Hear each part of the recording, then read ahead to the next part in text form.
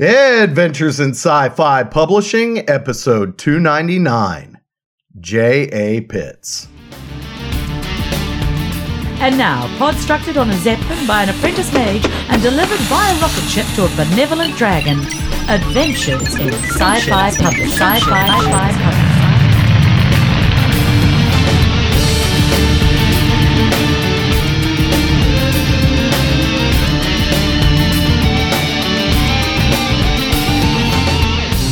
Welcome to Adventures in Sci-Fi Publishing, your podcast for science fiction and fantasy media. This is Brent Bowen, and I'm flying solo this week, but I have a real treat for you. Kristi Cherish will be taking the helm next week, and we'll be doing the part of the intro. We're going to try and get together and chat Mad Max and ebook pricing. There was a lot of discussion this week online, started by Chuck Wendig, really, around some ebook pricing and some of the pricing agreements. So Kristi and I are going to try and connect this week and chat about ebook pricing for episode 300. So you can expect to see that. But today we are joined by urban fantasy author J.A. Pitts. He's going to be talking with Kristi about varying aspects of managing a writing career. And from time to time, even on our show, you have heard authors talk about their experience where they've had a relatively successful book launch where they've earned back their advance, and yet the publishers dropped the series for whatever reason. So J.A. is going to recount some of his experiences. He's had a very similar experience, and he'll recount some of that with Kristi and how he's ended up managing his writing career, even though he's hit a few potholes in that regard. He's also going to talk about his popular Black Blade Blues series. With the alliteration, I have to be careful and really bite those words off. Try and say that 6 times fast, right? Black Blade Blues series. So J.A. and Kristi will chat about that. This is Kristi's really her first solo gig or solo interview. So excited to hear the discussion as much as you all are. I got a bit of a preview, but haven't had the opportunity to take a full listen. If you haven't had a chance to listen to episode 298, certainly go on to episode 298 or this episode and take a moment to enter yourself into Timothy C. Ward's scavenger giveaway. He's giving away several different types of copies of Scavenger, and you want to make sure to enter into that giveaway. And we'll have the giveaways going to be going on for about the next week, and then we're going to start a new giveaway. So if there's a day hiccup here or there in that giveaway with Tim's book Scavenger, make sure just to wait a day or two and then jump back on episode 299 or 298 or the forthcoming episode 300 and enter into the giveaway. There's a little widget that's on the post that allows you to enter in a variety of different ways by either following Tim's Twitter account or liking it on Facebook, what have you. But you definitely have to go through the widget on episode either 298, 299, or the forthcoming episode 300 to participate in the giveaway. So you'll want to definitely take a moment to do that. Tim's received, I know, a lot of early buzz and a lot of early praise on that book. It's he received permission from Hugh Howey to create a derivative work out of the popular Sand series that Hugh Howey has. So Tim's got a great thing going with Scavenger. I'm going to be busy next week and even the weeks following. Really, the next 6 weeks, I'm going to be pretty busy out there talking about books and publishing in a variety of venues, more than just on the show. If you happen to be in the Midwest and in the Kansas City area, would definitely look forward to catching up. I'm going to be at Conquest 46 in Kansas City, which happens Memorial Day weekend. I don't know how much coverage I'm going to do there. I mean, Kristi and I have been pretty busy, and I know based on the interview slate that we have going, we're certainly booked through July, and we can move some things around if I have a fit of inspiration. But I'm going to certainly be on several panels while I'm at the convention and I'll end up publishing on my personal blog my schedule, but Friday, Saturday, and Sunday, I'll be on some different panels, either as a panelist or a moderator. One of the panels that we'll be on, and I mentioned before, is a Hugo panel, and it'll be a discussion around whether the Hugos still matter. I'll also be discussing podcasting, sports, and science fiction, which, if you're interested in that topic, I certainly want to refer you to our episode with Fonda Lee, because we spend a great deal of time talking about sports and speculative fiction there. And I'm also going to be talking, I'm particularly excited about this panel, the resurgence of indie bookstores. So I'll be moderating that panel with some local indie bookstore authors and some other interested parties at Conquest 46 in Kansas City, which again is Memorial Day weekend. The author guest of honor for that is Brandon Sanderson, and I might try and we've had Brandon on the show before, but I'm a big fan of his work, even his young adult work. So I know he has the Steelheart series, which we've done a giveaway tied to it, and I've read the initial book titled Steelheart, and I think Firefight was the second book, and I'm also a big fan of The Rhythmatist, which is one of his other young adult. It's kind of a steampunk magic and mystery book. So I might try and have Brandon on the show to talk about young adult books. We'll see. Again, sometimes when I'm at a convention, I might prefer just to catch up with friends and enjoy the conversation that's taking place there. But we'll see if a fit of inspiration hits me, and I might have someone on the show. George R.R. Martin will also be there as interestingly enough, the editor guest of honor. Although I guess that shouldn't be too big of a surprise, considering George was just recently shortlisted with the Locus Awards for Rogues, I believe. And might include a link to that in the show notes, because we reviewed that, and I had neglected to mention that when Kristi and I spoke about the Locus Awards last episode. So George R. Martin will be there. He is not on the Hugo panel. So in looking at my schedule, I was wondering whether he would be on the panel, and apparently he's had enough of that conversation, at least for now. So excited to see him and maybe have a conversation with him on the sidelines about the Hugo debate and the controversy there. But that's my schedule for Conquest. And then a couple weeks after Conquest, so about the middle of June, is the Campbell Conference in Lawrence, Kansas. And I know I've mentioned this on the show, but if you all aren't familiar with the Campbell Conference, and you're creating a, proverbial bucket list of conventions to attend. And I know Lawrence, Kansas, if any of you have been to Lawrence, Kansas, sometimes the Campbell Conference is in July or late June, and it gets kind of sticky and muggy. So I get it. Doesn't sound like the best thing to attend, but I'm telling you, this year, the guest list is phenomenal. And I don't even want to mention the guest list because I'm going to leave somebody out that I don't want to leave out, but I'm going to put a link to it in the show notes so you can look at the guest list. If you're not familiar with the Campbell Conference, I'll step back really quickly. If you're not familiar with the Campbell Conference, the Friday evening of the Campbell Conference, it's all centered around a short story workshop and a novel writing workshop that's about, if I'm going to get it correctly, I know it's at least a week, and it's probably 2 weeks long. And then it capstones at the end with the John W. Campbell and Theodore Sturgeon Memorial Awards on Friday evening. And then Saturday during the day, there's generally readings and a small group panel discussion. And by panel, it's more of a roundtable discussion of about 20 to 25 people. All told, the convention's probably 50 to 75 people coming in and out. So it's really an intimate convention. And there's usually a central track or a central theme around this roundtable discussion. And this year's roundtable is From the Fringes to the Classroom, What's Next in Science Fiction Education. And what's interesting about the guest list is you certainly have some educators in there, but you also have a lot of folks that are into transmedia that are going to be attending, and visual and audio media that I'm excited to see. Also digital media that will be participating in addition to the educators. So I am really excited for the convention, even though it's more education based and they're going to be discussing a lot of degree granting programs in science fiction.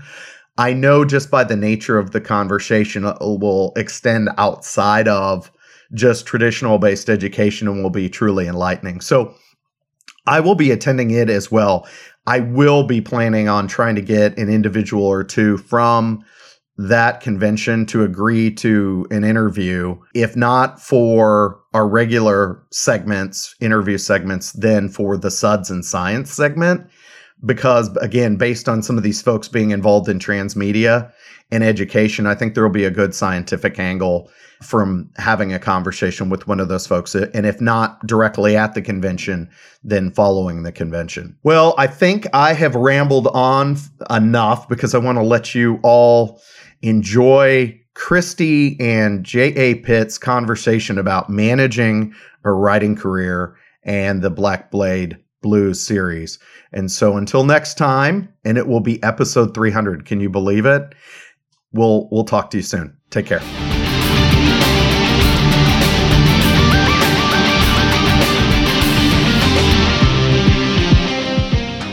Hi, this is Tina Connolly from Toasted Cake, reminding you that podcast nominations are now open for the 10th Annual Parsec Awards. Do you have a favorite podcast? What about a favorite episode from last year? A story that really stuck with you? Or a roundtable that was particularly insightful? Well, you can bring a little joy into our humdrum lives by nominating your favorites from 2014. You have until May 31st, and the winners will be announced at DragonCon this September in Atlanta. Find all the details at parsecawards.com.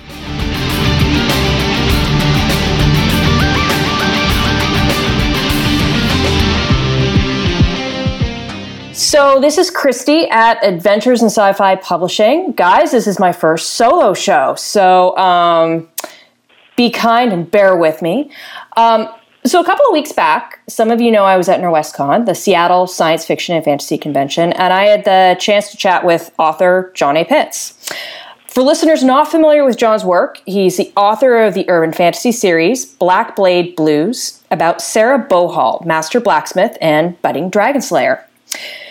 John's also a mainstay in the Northwest speculative fiction writing scene as a mentor to new authors, and he, along with Ken Scholes, co-present one of the all-time best convention workshops I think I've ever attended.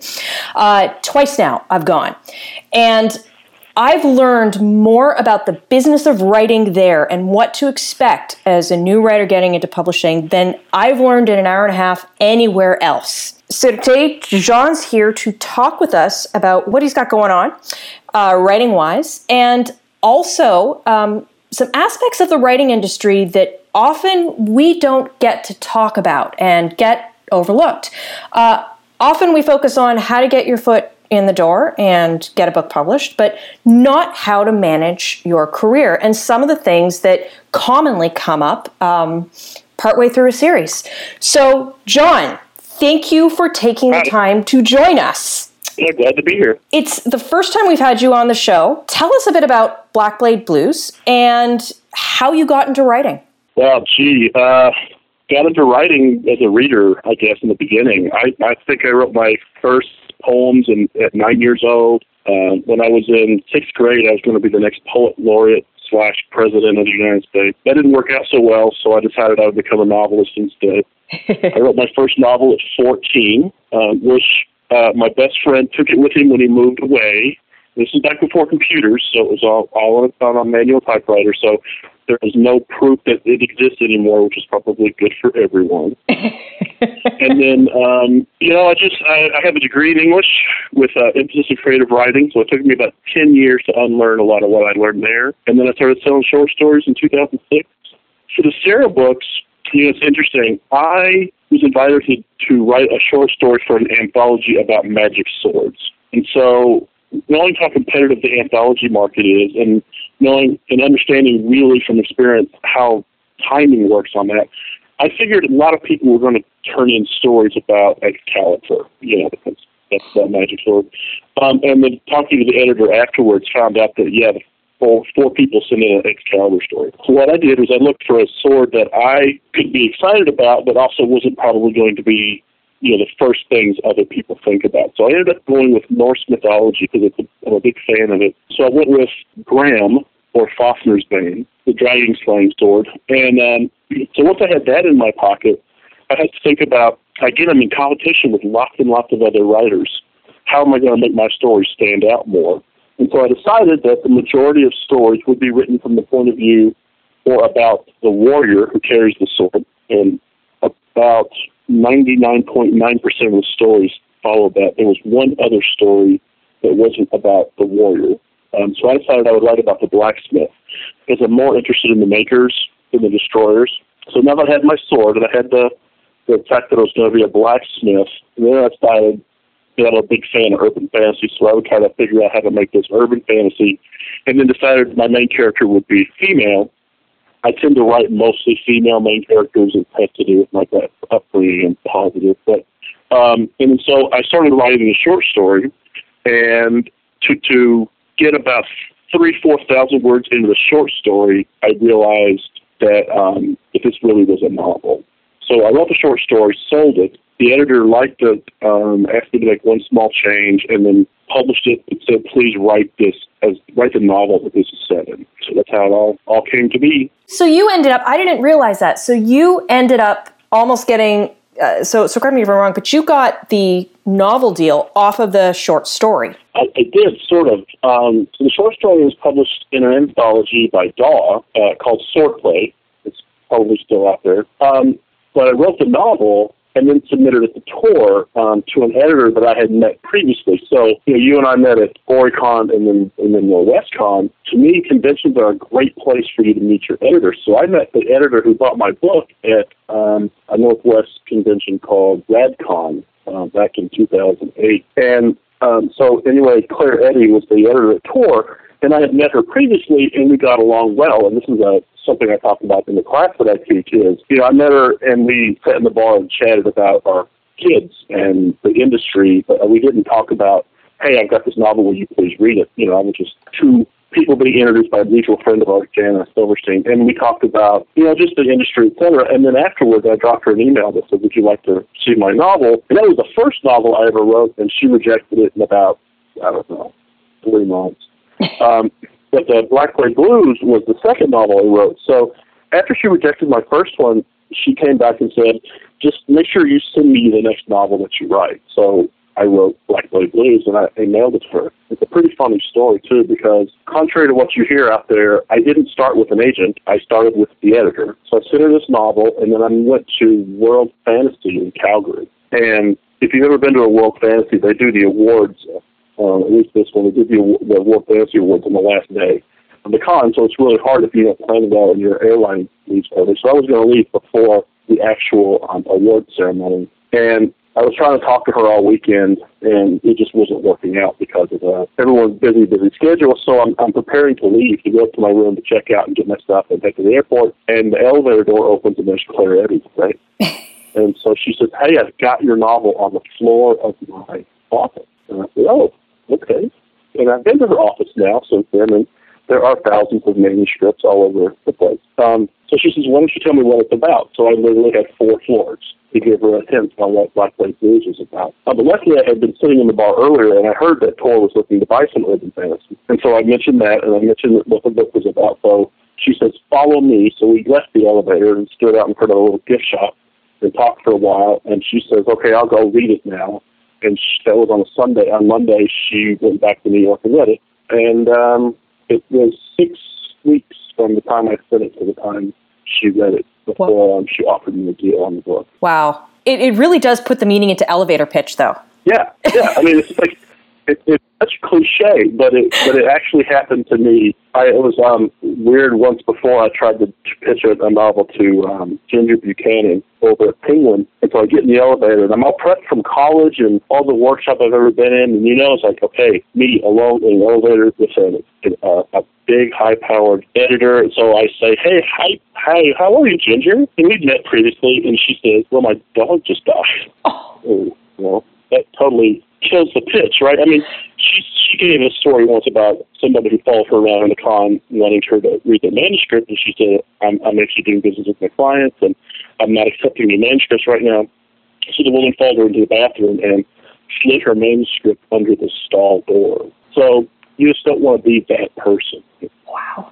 And the crazy thing is that it sounds like it would be very much, it sounds like it would be common sense not to do that. Yet there were all these stories of that happening at conventions and such. One other thing I wanted to ask before I forget, something you said earlier. You've got an English background, and you mentioned that you had to forget some of the things from your English background before getting into writing. What were some of those?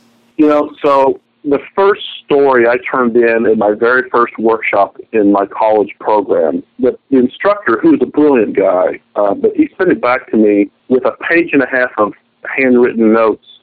Please explain the following words. And I had written a cyberpunk story, and he had no context for anything about the story. Now, he and I got along really famously, but the problem is they want to teach it a certain way based on, let's put it this way, how many times have you heard this is the way you have to do something? So every workshop I've ever been to. Yeah. Right. Every time. And so there's this mythology that says, here's the way you have to do this, and if you don't do it this way, you can't be successful. It's only when you get a little more experience under your belt and realize that there's certain sensibilities in what's classically understood as literary fiction, different from romance, different from westerns, different from science fiction. I mean, they all have their tropes, they all have their expectations, and if you don't understand the differences in those, you have difficulties in your stuff. And it's not that you can't do cross-genre work, because it happens all the time. But if you're being pounded into your head over a 4-year degree, that the only way to do something is the one way, it's hard to unlearn that. So, I had a certain belief in how fiction was supposed to work as opposed to how it really does work. And it was interesting to me because, I'm a fan of Stephen King, and I think he's a brilliant craftsman, but I like about half his work. Other half his work I just dislike immensely. And so I did a lot of studying on why that was. And once I started studying the people in the genre, I read science fiction before I read anything else. And, and to have the literary approach that says everything that you read and that you love is just wrong, there's a lot of dissonance in your head. And a lot of this is on me, of course. Because I interpreted the world the way that I interpreted. And it took me a while to unlearn some of those really bad behaviors about what was good and what was not good. But once I did, and it was really interesting, I did a 2-week workshop with Chris Rush and Being with the Smith, where the first thing they really do is challenge everybody's mythology. And it's weird how, growing up, you make decisions in your life. And unless you get challenged on those decisions, you really don't ever change them. And I just remember vividly, there's something I decided the world worked a certain way when I was 14 and writing my first novel that I just believed was the truth until I started marketing my fiction and studying how other people wrote their fiction. And I didn't even realize that I had that mythology in my head until someone challenged me on it. It's fascinating psychologically. We are definitely our own worst enemy. And, I've got kids, and one of the things I tell them is the way you want to be successful in life is to be a constant learner and to always challenge the assumptions that you make in life. And this has been the real big epiphany for me. And once I had that, once I really started challenging the magical belief system that I had built in my head, I started selling short stories. A lot of advice is distilled down to try and get it into a very, very tight message, but you end up losing all the context when you're doing that, which is kind of what you're talking about. But it's also when you're prepared to understand the message, right? Yeah, no, that's really cool. So I mentioned briefly one of the ways I'm familiar with your work is the workshops that you and Ken Scholes do in the Northwest. How did you guys end up getting involved in setting up those workshops, and what was the goal when you guys started that out? So back in 2001, I interviewed for a closed writers group here in the Puget Sound area. It's called Fairwood Writers, and it's a small group, 8 to 10 people, and you have to try out for the group. So once I got into the group, they run the writers workshop at NorwestCon. And so that's when I started doing a lot of workshopping on the coordination and reading tons and tons of manuscripts. And my friend Ken and I, we both met right after my daughter was born, and we've been writer friends, ever since. And we would critique stories at these workshops. And, we've done tons and tons and tons of stories in workshops. And one of the things we found out that we were seeing some really basic failure in some of these submitted stories. And we use Clarion style in that workshop. So afterwards, there's always a rebuttal period where the author gets to ask questions. And we started seeing a trend in the types of questions that were asked. And we had been on panels in other conventions where we saw similar questions being asked. So we went to the con and we said, look, Norwestcon and Fairwood Press, they really don't limit the stories that go in. There's not a jury. We will take pretty much anybody's story that comes in. I said, but we're seeing some very specific flaws and issues and questions that are coming up that we would like to have a workshop where we could spend an hour or two and just let people ask these questions. Because I just remember early on when Ken and I were on a panel at BikingCon up in Bellingham, Washington, and we were confused why people would put us on a convention panel at that point in our careers. And it wasn't until after the panel was over that we realized that there was a lot of people out there who had some very fundamental questions that there's really no place to ask those questions, right? Mm-hmm. And so we said, let's just do this. So we had, I think the first one, we had 2 hours. Ken took off and did the first one at Oricon, and it was a good success. And then when he came to Norwestcon, we tag teamed it. And then there have been years that, Ken's had some hiccups in his life, like, twins being born. For some reason, twins being born disrupts your con schedule. I don't know why. No, so there were times where, either I taught it by myself or Ken taught it by himself, but it's always come across as, really, really important to people. And we've had as many as 45 people in that session at Norwestcon, and it's always been a very positive experience. And it's never the same. And that's what I love about it is one of the things that we do for your audience, one of the things that we do is we put notepads on the wall, the great big tear sheets, and we have people write down their questions on craft and on the business, and then on just any, potpourri, anything that goes. And then we answer those questions in the context of our own careers and how our careers have modified. So as our careers change and grow, our answers will sometimes change.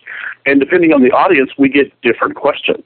So it's been really powerful for us because, I always learn when I teach, but I find it fascinating that there's so many fundamental questions that new authors and even middle experienced authors just had never had an opportunity to ask somebody. And so we just evolved it over the years with that, and we've mainly taught it at these two cons. We've done a couple of other small venues, but it's our way to give back to the community, and because there have been people along the way that have helped us immensely, and it's just important for us to help the next crew come up the line. One of the things I remember, one of the many things I got out of that workshop was that I learned how you guys went out and you talked exactly how advances worked and how they were divided up, and submission processes and submitting your manuscript to editors and that sort of thing. And so it wasn't a surprise to me when I finally did get published, and I started talking to publishers, and I understood that. So it wasn't a huge surprise, or it wasn't a nebulous black box. So no, it's a fantastic workshop.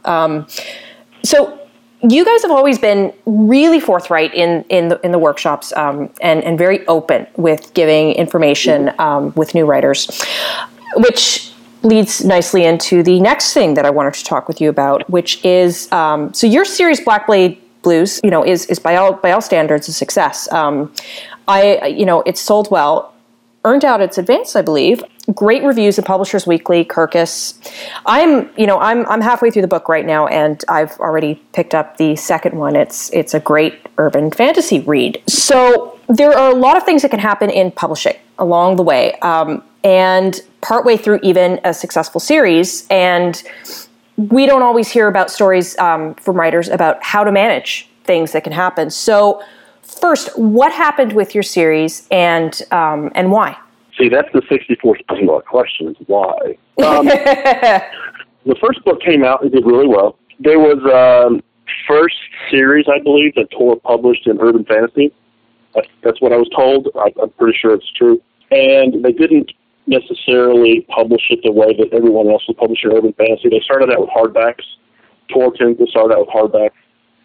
Partly through the process, they realized that most urban fantasy doesn't start out with hardback, so they also released the trade paperback at the same time. So when you release the trade in the hardback at the same time, one tends to cannibalize the sale of the other. And most urban fantasy readers aren't going to drop $27 on a hardback. So the sales for the hardback was bad, abysmal. Sales for the trade were decent. A year later, when the mass market came out, it did excellent, and it went back to a second printing. That's about the time that Honeyed Words came out. And Honeyed Words went back to a second printing on the trade. Again, they released the hardback and the trade at the same time, and then the hardback didn't do well. Then when the mass market came out, and this is something that happens in publishing, right? So there for a long time, you had two major buyers, and that was Barnes & Noble and Borders Books. And what would happen is the buyers for those companies would look at the trends, and they would say, we sold 12 books last time, I'm going to buy 12 books this time. And it may have been shipped 25 books the first time, right? Mm-hmm. So what happens is they cut the print run on book 2 to match what the orders were, and it had a smaller distribution footprint. So the first book, mass market for Black White Blues, came out at grocery stores and drugstore chains, and it was a pretty wide distribution. When the second book came out, it didn't hit that wide an audience. Don't get me wrong, the book sales just weren't there. So when we're out there trying to divine the reasons why, as a reader, as an author, my first reason why the books aren't doing as good as the last book is because I'm a lousy writer, right? Mm-hmm. Those are the head games that a lot of writers have. Is we call it the imposter syndrome sometimes. See, people are really going to find out that I'm not very good. And just as soon as that had settled in, I ended up winning the Spectrum Award for Best Novel for Honeyed Words, which totally, kicked my psychosis in the teeth. But there were still fewer books to be printed. So if you look at the sales trend, book 2 had a downward trend. Not a good thing when it comes to the business side of publishing. And publishing is a business, and it is their business to make money. And they want to make money as fast and as successfully as they can. And the mid-list writers today from traditional publishing, I feel, are in more danger than ever because they're looking for the next big hit. Mm-hmm. Now, I can't speak exactly what the reason was for Tor, but I do know that when book 3 came out, they released Forged in Fire. They released the hardback by itself when they saw what had happened to the prior 2 books. Mm-hmm. And the book sales for the hardback were significantly better than the first 2 hardbacks. A year later, they released the trade paperback, and it was okay, but there was still a downward trend. It did not sell as good as book 2. Mm-hmm. And then they decided at that point that due to their vision of the marketplace, they're starting to reduce the amount of mass markets they put out. And so because they believe that the ebooks will take over the mass market portion of the industry. I disagree with that. I buy tons of mass market books, and other publishers seem to disagree with that. But, this is their business model. Super great people. I love them to death. It's just one of those cases where the book wasn't as popular as they had hoped. It took longer for it to earn out than they had hoped. And all the awards aside, it all comes down to math, right? It's about the economics. If book 3 sells less than book 2, them buying a book 4 indicates to them that they will probably sell less than book 3, right? Mm-hmm. Not complicated. Now, there's a belief amongst writers that maybe publishers should help build up the midlist again, because there's a lot of books and series that built over time, right? And that they would nurture the authors, and then maybe the next book would do better, or maybe the next series would do better. And it might, I am working on a new series, mm-hmm. And it might do better than this one. So it doesn't change the fact that something that I thought was going to be, I'd already written the next 2 books in the Sarah series. Mm-hmm. Before they decided that they weren't going to pick it up anymore. So it's pretty devastating to me, but that's just how the business works, and that's what people have to understand is it's not personal. My editor spent a lot of time trying to work the numbers around to pick up that next book, and it just didn't work. Mm-hmm. And I know she spent a lot of time trying to make that work. And so I have no ill will to them. I think it's the nature of the business that we're in. And self-publishing and ebook sales have so dramatically changed the landscape that the traditional publishers are scrambling around trying to figure out how to stay not just, liquid in this business, but also viable. Yeah. And it's also not, and I think this is what maybe surprises authors, is that it is absolutely no reflection on the quality of the writer or the books, even though, as you said, authors seem to have this fail-safe or they have this sort of automatic go-to, which is, as you said, the imposter syndrome. And they're two different, one's the art and one's the, as you point out, the business side. This is also a really common thing to happen, or it's something that happens to most writers as well during their writing career. I know Diana Rowland had a similar thing with her first series. Kim Harrison is another urban fantasy author who had a previous series under a different name, Megan Cook, I believe it was, and had to change her name before the Hollow series came out. So it really is a reality of the publishing industry for authors. Let me give you two small examples that help do that. There used to be another major distributor out in the wide world, and it shut down when my friend, I don't know if your audience knows Jay Lake, good friend of mine who passed last year. Jay's book Mainspring came out in mass market at the same time that this other major distributor folded. So half of his print run was locked in somebody's warehouse and unable to be gotten to.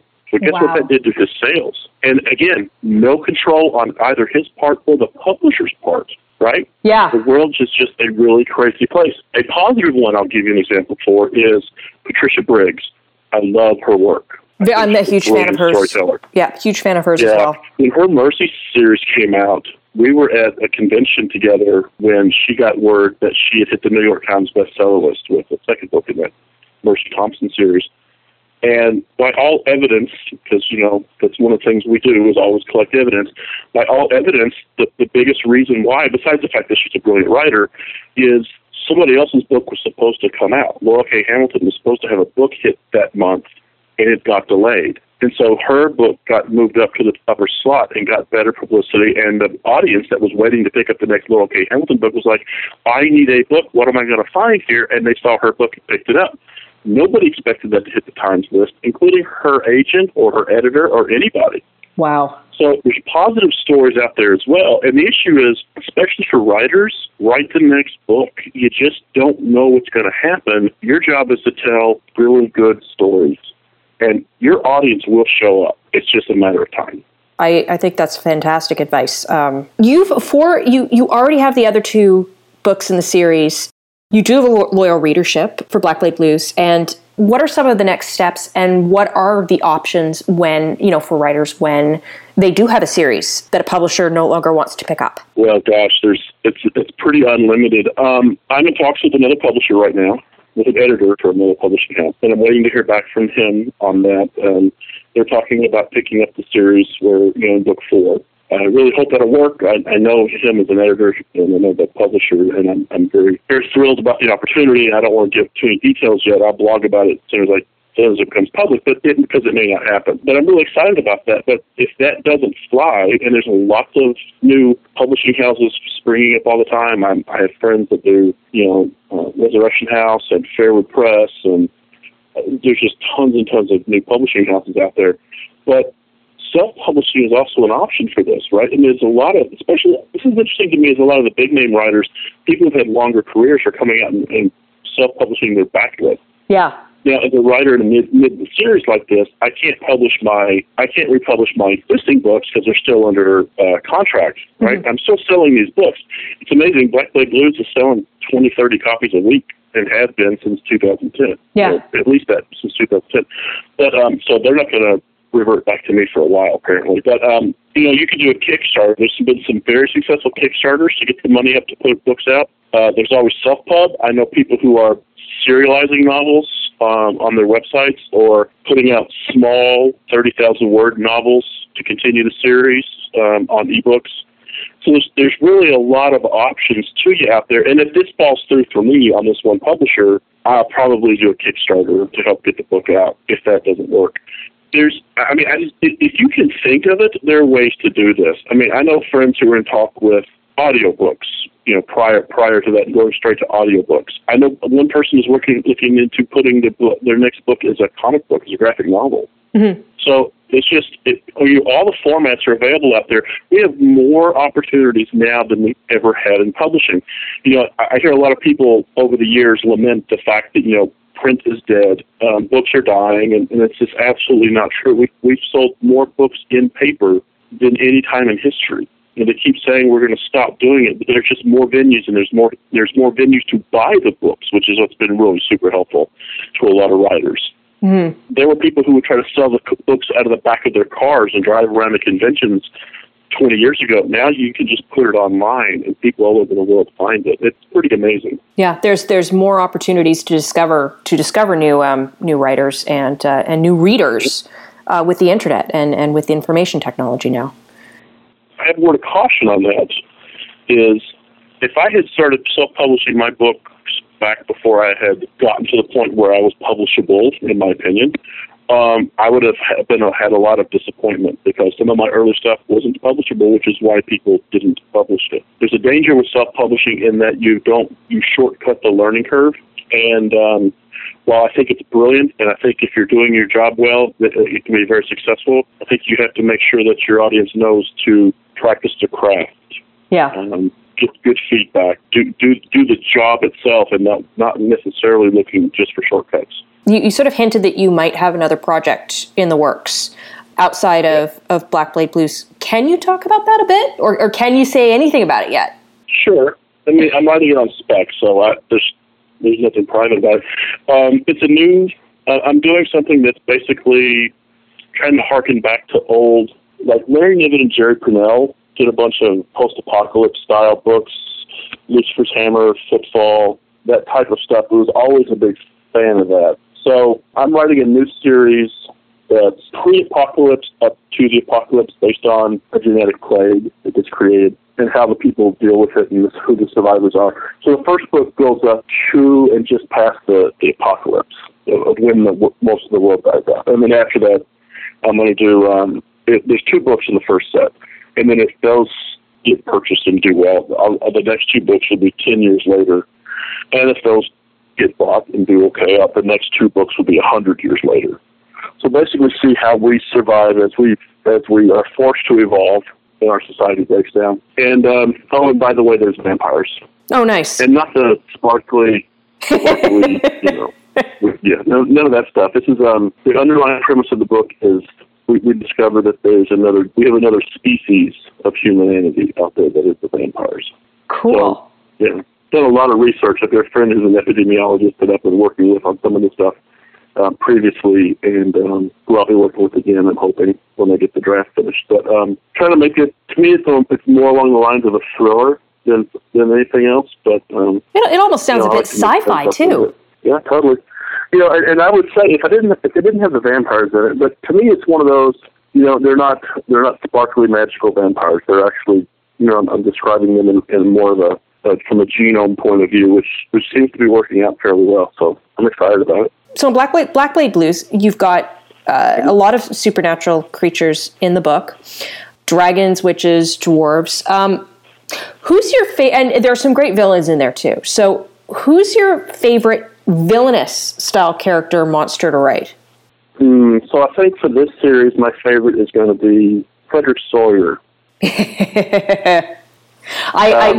He's pretty fantastic. Yeah, in my world, it's Norse mythology where let's see where I can give away too much. Basically, the world is secretly run by dragons. Dragons rule territory around the world in secret, and they're shapeshifters. And so one of the things I find fascinating about them, and to me, in all villains, is the fact that they're not one-dimensional. They're not two-dimensional. They need to be three-dimensional. And so while what are perceived as bad guys in my world are often way more complex than that, they are opposed to the machinations of my heroes, and that doesn't mean that they're necessarily outright evil. Now, there are some villains in this series that are just flat evil for evil's sake, but there are some that are a little more complex than that. Kind of like Jaime in Game of Thrones, right? Mm-hmm. Sometimes you want to kill him, and sometimes he's really nice, and you don't understand why you don't want to just kill him anymore. And that's one of the things I like about that series is, George Martin plays with us emotionally on who we should like and who we should dislike. I like that. I like that style of writing because sometimes a two-dimensional monster or bad guy is fun, but sometimes it's just too shallow for me. Where can people find information about you or follow you on social media? Okay, so I'm on Facebook at John A. Pitts. I'm on Twitter at J.A. Pitts Writer because I'm a writer. I have a website called japitts.net.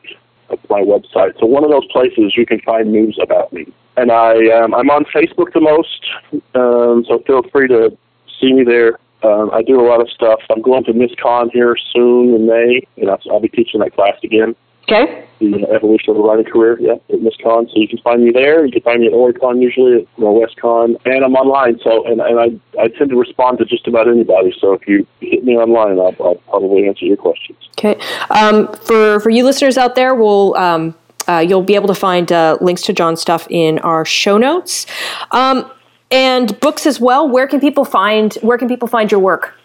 So the 4 books are out. You can find them at Barnes & Noble or online. They're all still in print. Ebooks or audiobooks on Audible. They just came out Audible this year, which has been nice. I have a short story collection that's out from Fairwood Press.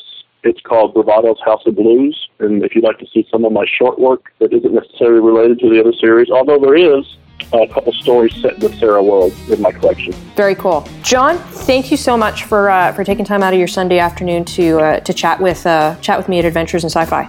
You're very welcome. Okay. And folks, we'll talk to you next week. Visit Adventures in Sci-Fi Publishing for show notes, links, reviews, special guests, videos, and more. Email us at adventuresinscifpublishing@gmail.com. Sound effects from the Free Sounds Project.